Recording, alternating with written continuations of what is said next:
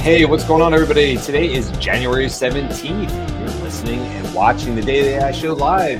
And today is all about the AI news. So that is what we're going to be focusing on. We got a small crew today. We got Beth, Karl coming in right under the wire. I'm Brian. And today is all about, sort of the AI news. Every Wednesday we talk about the news, what happened in the last basically 7 days. And, things are changing every week. So there was a little bit of a, as you would expect over the holidays, a little bit of a pause, a little bit of a slowdown. But it seems like we're off to the races already in 2024, and things have picked up pace once again. And I don't really see it slowing down for the rest of 2024. So couple different things to talk about. I think maybe let's hit maybe the biggest one first, if you will. And the biggest one I saw, you guys may disagree, was the announcement about Microsoft's Copilot and what that means. Oh, cool. We got Robert too. Fantastic. Robert's here. All right. Hey, Robert, we're just getting going. So I was saying that the first news story that I think I felt like in the last 7 days was the biggest announcement would be the Microsoft Copilot. Read through it.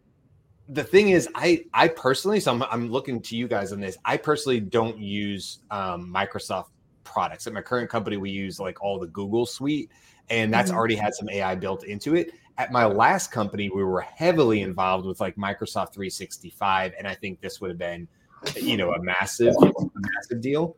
But I'm curious to you guys, are you guys currently using any of the Microsoft products? Do you see this? Is this currently helping you with Excel, PowerPoint, these kind of things?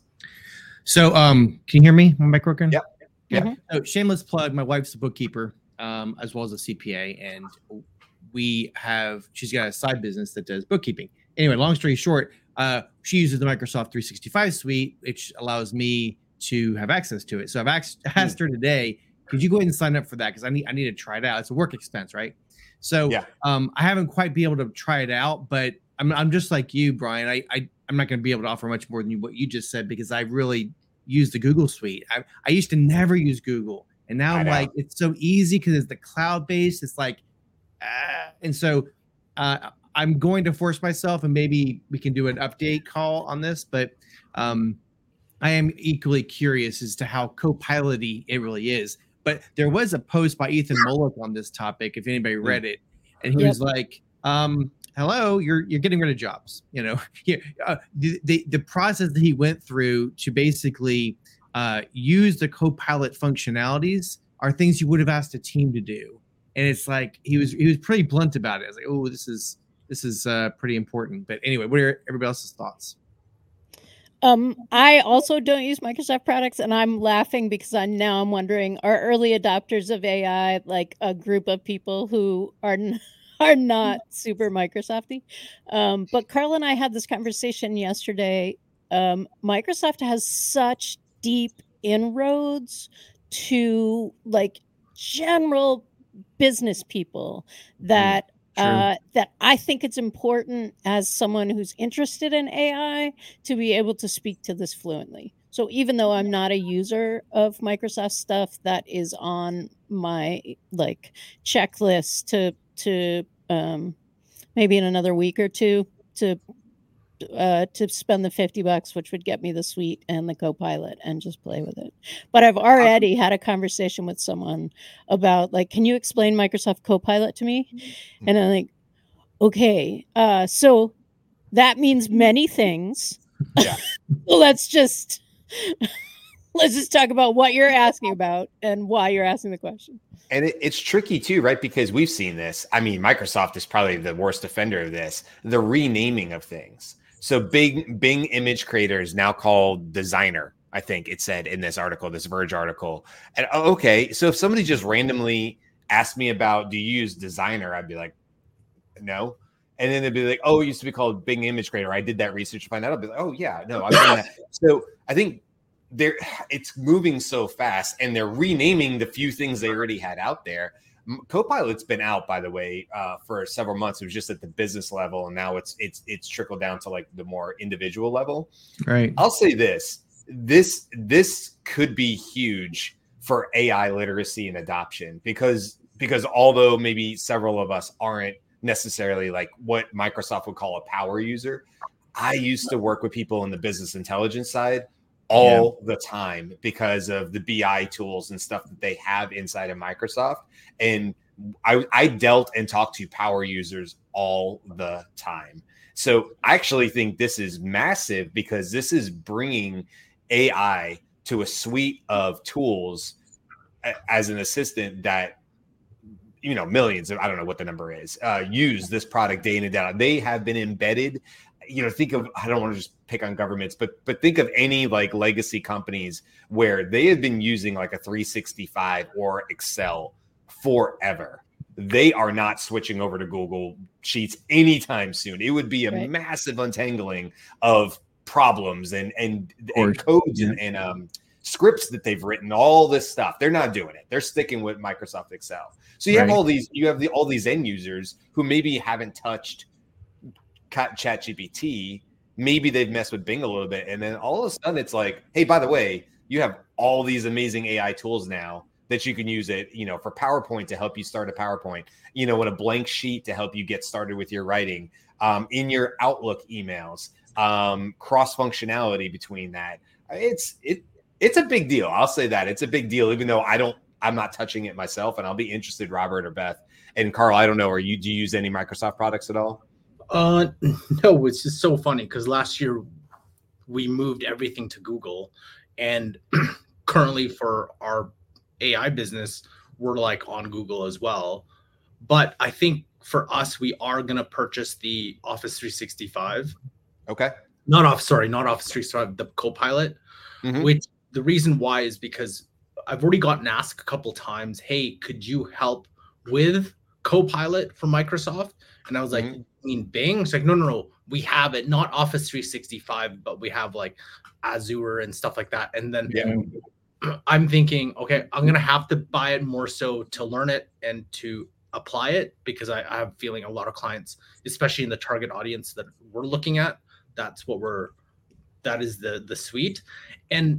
But which is interesting too, because it's rolled out just like Copilot 365, just like Duet.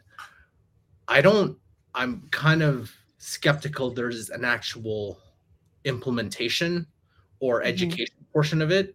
I feel like, hey, it's here. You can do this. Here's a couple slick videos. Yeah. That's it. Go to town, right? Which I think like, hey, for people to use it, one, they need to know it's there. And two, they actually have to understand how to use it beyond just write me an email. Like, you can do that. Like, there has to be something that makes it back. That's what I did a post on LinkedIn, exactly that point, Karl, that there's a huge canyon of, what do you call it, knowledge deficit, right? It's great. You have this great tool and all these people have access to it, or a company might buy it for your employees. They have no idea how to maximize. It's like if you I use this analogy all the time. I'm old enough to remember, maybe Brian is as well, an accountant in the team when I first started at a company. He used the green sheets. He was like 60 years old. He didn't use Excel. He was a comptroller, and he was like doing it on paper. And every month that was the financials were done on paper. Can you imagine? Okay, no more of that, man. Here's Excel. And he'd be like, what? It'd be absolutely a canyon there. Yeah. So now you're giving them this Copilot, and they don't realize how to use it. So that's why the training is going to be absolutely crucial. That's why companies need to invest in it. And there's going to be people like us that go to companies and train them. But another point I want to piggyback off of Beth's is not really her point, but she made me think, Bing, they did a play, right, a year ago. Hey, everybody, download Microsoft Edge and we'll force you to use this in order to get access to Bing, in order to force you to access to GPT. This is another one of those. It's like, hey, you sign up for Microsoft 360, but you're going to get Copilot. So all of us just basically said, yeah, we might sign up for it just so we can get access to it. But obviously we're just trying to play with it. But isn't that funny? That's a huge market share play. Yeah. But you know what's interesting too is like, okay, when any of us use any Google products, Excel or Microsoft products, it's not like all the features of Excel or Google Sheets.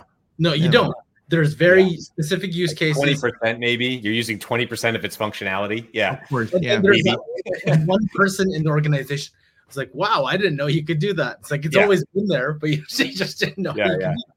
So I'm worried that you put this play and it will become kind of like it's there. People use 20% of it, but it's just part of the suite of tools. And you're like, oh, okay, fine, I can write yet another app. Yeah, yet another functionality. Yeah. Oh, yeah, I can write my email for me. Cool. Yeah. And here, a couple things here. I'm sorry, Beth. Go ahead, and then go ahead. Just a related point, Microsoft also came out and said, oh, by the way, while you've been able to use GPT-4 for free with the free Copilot, now that's only going to happen in off hours, right? So like if you really want the GPT-4 functionality now, really you should be doing the $20 a month so that you and by the way, it's Turbo, GPT-4 Turbo.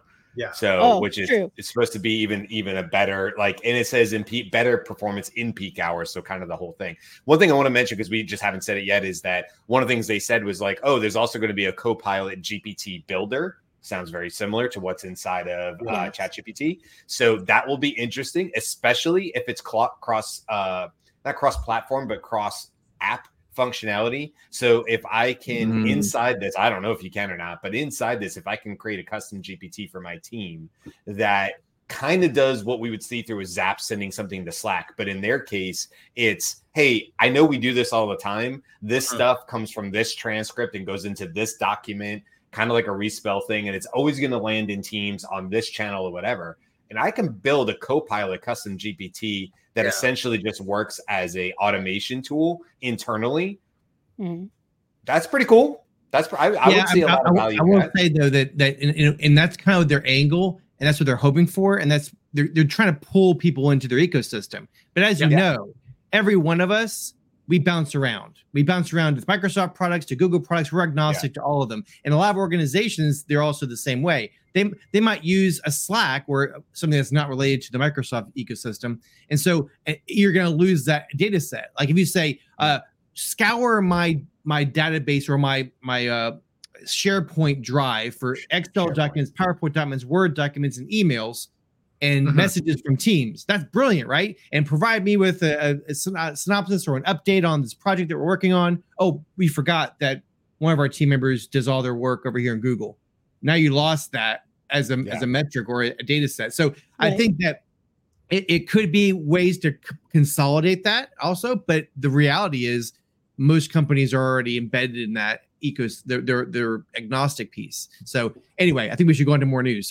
I was gonna say let's I think this is a great topic, by the way. Copilot in general is its own show, but like it's good to know that all three of you guys are probably going to dip your toe into it from different angles. So this will be great, and it'll probably be a couple weeks. I don't think it's going to be anything next week, but I love that we're going to come back to this and get some like boots on the ground type reactions to Copilot. I think it's got a lot of potential, and I think it's going to do a lot for AI literacy, because like my wife who works for government, I mean, SharePoint, she has to deal with, it's like cold chills go down your back when you say SharePoint. She has to deal with SharePoint every single day of her life, whether she wants to or not. And it's not going anywhere. The Department of Health in Florida is going to be SharePoint for the next 20 years, no doubt, So tools like this could actually bring where she's sort of beating against and saying, hey, there's these really cool AI tools, and the people above her saying, ain't no way, no chance, this ain't coming in or whatever. This may actually be the door.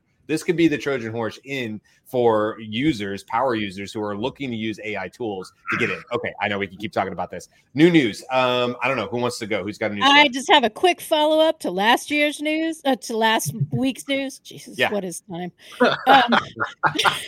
Last week's news was, the Rabbit R1. Is that a great idea or is that a really stupid idea?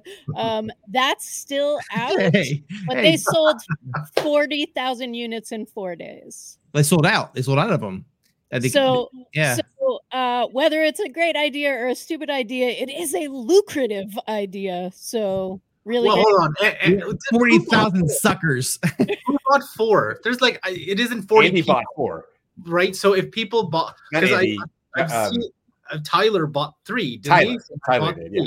So like, I was like, it isn't 40,000 people. It's like 40,000 units. So I'm like, and people were buying multiple of them, which I was like, that's very. I am still kind of. I was like, I'm like, if this pops, maybe version 2, just like Vision, but that's in the news too. But like, I was like, I'm just gonna keep my eye on that because it'll be interesting. But then I saw the person do it on their phone, who cloned it on their phone. I'm like, oh, basically. Hold on to see. Well, Beth, you had a good point in this, and we'll just as we'll go on the new news. But you put something in our internal Slack channel, and you're like, oh yeah, by the way, this isn't for us, meaning maybe our generation. I don't know all our ages, but I'm 45. So like clearly I looked at it and I was like dumb as hell. Right. But to your point, and I admit this too, not probably made for me, not for my demographic, you know, it's not for 45-year-olds. I mean, that's okay too, right? Like it's a different technology, it's a different aesthetic. You know, I never really understood Minecraft and things like that because I was like, why would we go backwards in graphics? That makes no sense to me.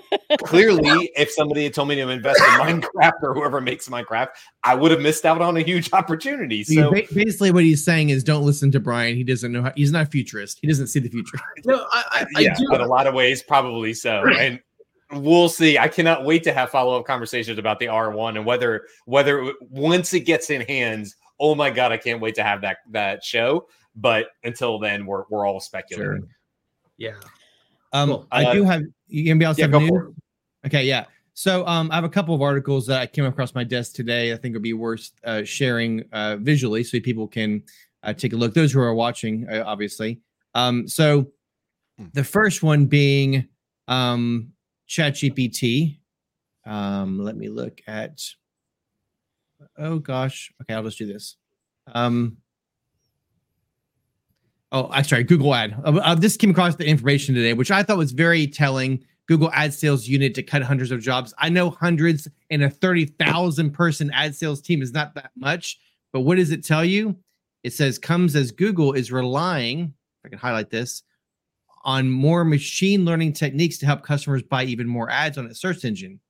These tools don't require much employee attention. They carry relatively few expenses. So the ad revenue carries a high profit margin, it says a Google spokesman. So what are they saying? They're saying AI is making it easier for us to roll out products that don't require a human to help sell, which I thought was kind of interesting.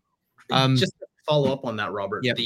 My brother was working for a media ad agency for like 2 or 3 years, and since when he started till he ended, he saw a big shift the last year and a half where it's mostly like the ad platform was mostly AI driven. He's like, the AI was so much better than even like us manual. And so he's like, I didn't even need to talk to anybody. And whenever a Google rep tried to talk to them, they're like, no, you don't know what you're talking about. The AI can do it's very similar to car dealerships, right? I know more than the car dealer salesperson when I walk in there. Same thing here, right? Because there's so much access out there. Just real quick on that, then the Google ads thing. Like I ran Facebook ads in 2015. I was running it for myself and other companies, and holy moly, was it complex. But I am no doubt in my mind that AI can absolutely run circles around what I was able to do. Just the idea of standing up 20 different ads at once, which is the way you sort of bulk upload and they're A/B split tested, that can be done by algorithms nowadays. And it pulls them down the second it knows that's not the winner, which is going to save the company much more money. It's crazy. Right. So yeah, that totally makes sense to me. Go ahead, Robert. So the next one that came across today was Stable Diffusion, or Stability AI, I should say, has released a new language model. Haven't been able to get too much on it because I just got it this morning, but it supposedly can operate offline without a GPU. That's pretty impressive. So it's a Stable Code 3 billion is what it's called. Accurate responsive code completion. So I think that's pretty interesting, worth considering get another language model. So you can take a look at this article on that. This is interesting. OpenAI announces a team to build crowdsourced governance ideas. And Ben's Bytes, if anybody follows that, he actually, or he or they, did a summary of each one of those 10 different departments. That's not it, darn it. That's the wrong article. So there's 10 different departments, and give me a second and I'll click on the link again. Yeah, our summary. Nope. That's not it. His links are not working. Is this one? That happens sometimes. No, that's not it either. Anyway, so I was reading it this morning, so my bad. I can't find it now. So never mind. I find that really interesting because right after the GPT store came out, OpenAI had an Ask Me Anything on their Discord. And it was two people who were part of the GPT, and you got to ask lots of questions. You didn't get to ask questions about like how they ranked things because they didn't answer any of those. None of those showed up in the actual thing. But they did say, if you have ideas for us, put them here. We do actually read. So they are crowdsourcing off people just making comments in their forums. And that's very cool that they're like formalizing that in some kind of way. I like that. Okay, I found it, by the way. And of course it's not loading. Daggum it. There it is. Okay, so here are the 10 departments. They're really interesting what they call them. I can't quite understand why these particular categories. And so the point they're trying to do is they're creating teams supposedly to basically bring in public thoughts or input, public opinion. And so, I mean, democratic fine tuning, value elicitation for model tuning. What does that mean? And so it's like hard for me to get my mind around what these different teams are designed to do and how they interface with the public. But it's another play at OpenAI, trying to shift public opinion and governance and that kind of thing, which, duh. So for people listening to us, can you just pull it up and we'll just like quickly. Oh, sure. Sorry. Didn't want to dominate too much of the news. There it is again. Okay. So the 10 teams are case law for AI policy, collective dialogues, deliberation at scale, democratic fine tuning, energize AI, generative social choice, inclusive AI, which this is that their definition of that is decentralized decision making for underserved groups, making AI transparent for Rappler. I don't even know what Rappler is. What is Rappler? I'm not sure what Rappler. I'm going to figure it out. Yeah, offline online discussion linkage. I don't know what that means. So Ubuntu AI, and then the Taiwan and Chatham House, which I know Chatham House is a term for a type of dialogue. Is that correct? It's a framework. Recursive participatory process. So I would think. Yeah, so. it's some kind of term that they use for dialogue. Anyway, so those are the different groups, teams. Hey, I want to call it before we jump onto another thing. Anne joined in. Morning, Anne. Thank you as always. Thank you as always. And she said, I'm late to the party. Are we talking about ChatGPT teams? No, but if you go listen to our show Monday, today's Monday, we dove into ChatGPT teams even more and talked about what we currently know and all that good stuff. So we talked about it last week, but then we also brought it back on Monday. Okay, let's see. What other topics? We got about 10 more minutes here. So what else we got? I do have one, and I'll share the link with that in the where would I share that link? I'll share it in the actual show, but it's the episode 6, Bill Gates. I forgot what it's called. Bill Gates. Yeah, it's with Sam Altman, and they talked about a lot of different things, but I think for this audience, it's really about the progress and potential of AI, where he said in the next 2 years, there's things like multimodality, improvements in reasoning, significance of customizability, personalization, AI in society. And I think for those who really, really, the most interesting thing that people try to pull out of is GPT-5, which they never talked about dates. They never talked about but over the next 2 years, which I'm assuming, and then they also talked about AGI. So the assumption that everybody's making is that GPT-5 is coming, he said soonish. So within, I don't know, this year sometime, but probably at least in the next 2 years, there will be a GPT-5, and the improvements multimodality and especially the reasoning capability of that will be significantly improved. So though it's definitely worth a listen to. Yeah, and on that note, he's been making the rounds. He even, I actually caught it on YouTube yesterday. It was suggested to me. He did about a 35-minute interview. It was both him and I don't know her name, unfortunately, but it was on Bloomberg. Anna Makanju? Yes. On top of that, which I'll post too in the notes, is a lot of AI conversations is currently at the World Economic Forum. Right, so they're in Davos. Yeah, so that's where he was. Conversation. Yep. So definitely worth having a, just going to YouTube and it'll be all there. Yeah, that 35-minute interview from Bloomberg was really good. They covered a lot. The interviewer, I don't know who he was, but he covered a lot of different topics. One of which, and it's sort of a news story, but kind of, an ongoing 2024, is obviously in the States, at least, there's going to be just a lot of conversations about the upcoming elections. And while I have no intent to get into politics on this show, it's obviously a very real thing. There's a lot of concerns there.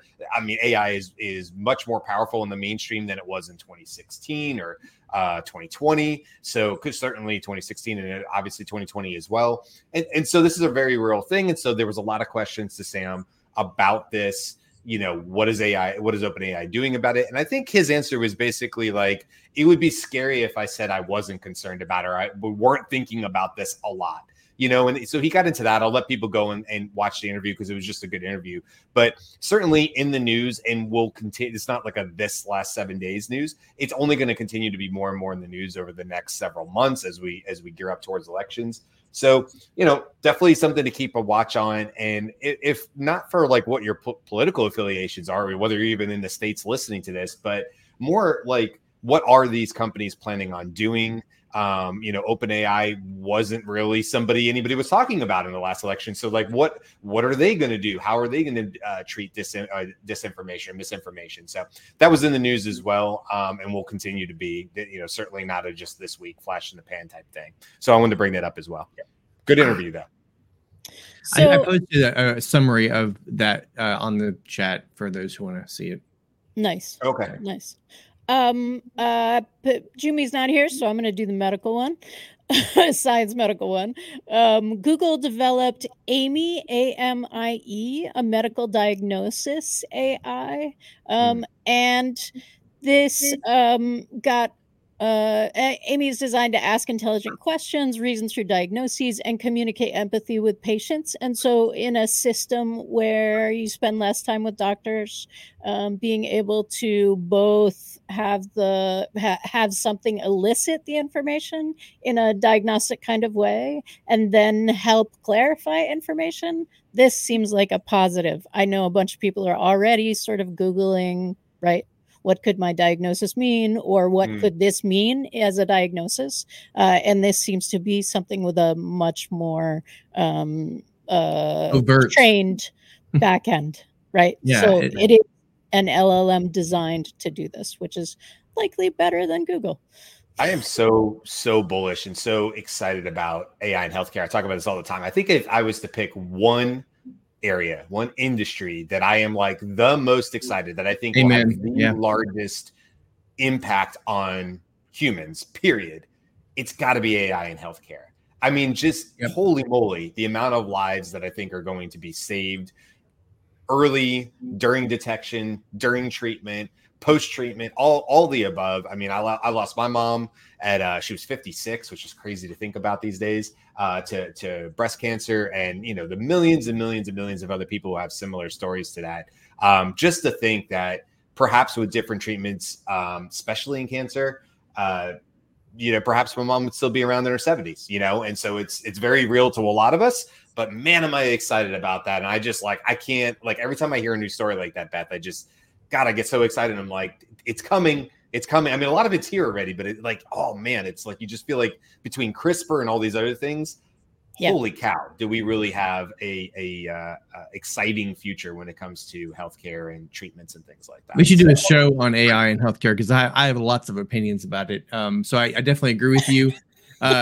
Mostly my opinions are, I don't trust doctors in general. I think that they all it's a by committee, and they don't have all the information all the time. And so one doctor over here and they don't have all the information. They don't use all the information, or they're lazy. And so I feel like having AI in the mix makes them accountable, makes them more knowledgeable, makes them better at their jobs, just like it's making it better at our jobs. And they're less on a pedestal. Like, I think we put doctors too much on a pedestal. They just went to school, just like you and I did. They just have a knowledge base over here that is easily done through books and training and learning, just like anything else. Anyway, my point is, I'm with you, man. I really let's agree. do it a show on it. Absolutely. Yeah, that sounds great. I know we're sort of out of time here. I'll give one quick rapid fire one because it just leads into tomorrow's show. There's Elon Musk posted a picture of the Optimus, which is their robot, their humanoid looking robot. And it's folding a shirt. On its face, it's like, I mean, it's clearly attached to cords. And then Elon said, Optimus cannot yet do this autonomously, but certainly will be able to do this fully autonomously and in its arbitrary environment, in parentheses, won't require a fixed table with a box that only has one shirt in it, which is what's in the video. But I actually think, you may look at this and be like, that's pretty stupid. It's a robot folding a shirt. And I don't think that's the use case. What I see in it is the dexterity of the fingers on this robot and how much better it has gotten in a short period of time.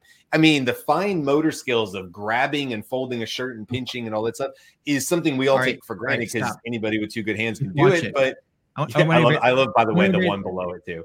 Are you talking about the gun, or are you talking about the first thing I saw was the Terminator? Well, I like the guys. Yeah, I like the guy's comment 5 times August on here. He says first it's the shirts, then, and it's from obviously Terminator, and it's the robot, the famous scene of the robot in T2, stepping on human skulls. So that's going to come up over and over again with any humanoid robot. Anyway, I just think it's super cool, and it leads into tomorrow's conversation, which is actually about the title of tomorrow's show is introducing or welcome to your next AI robot, your car.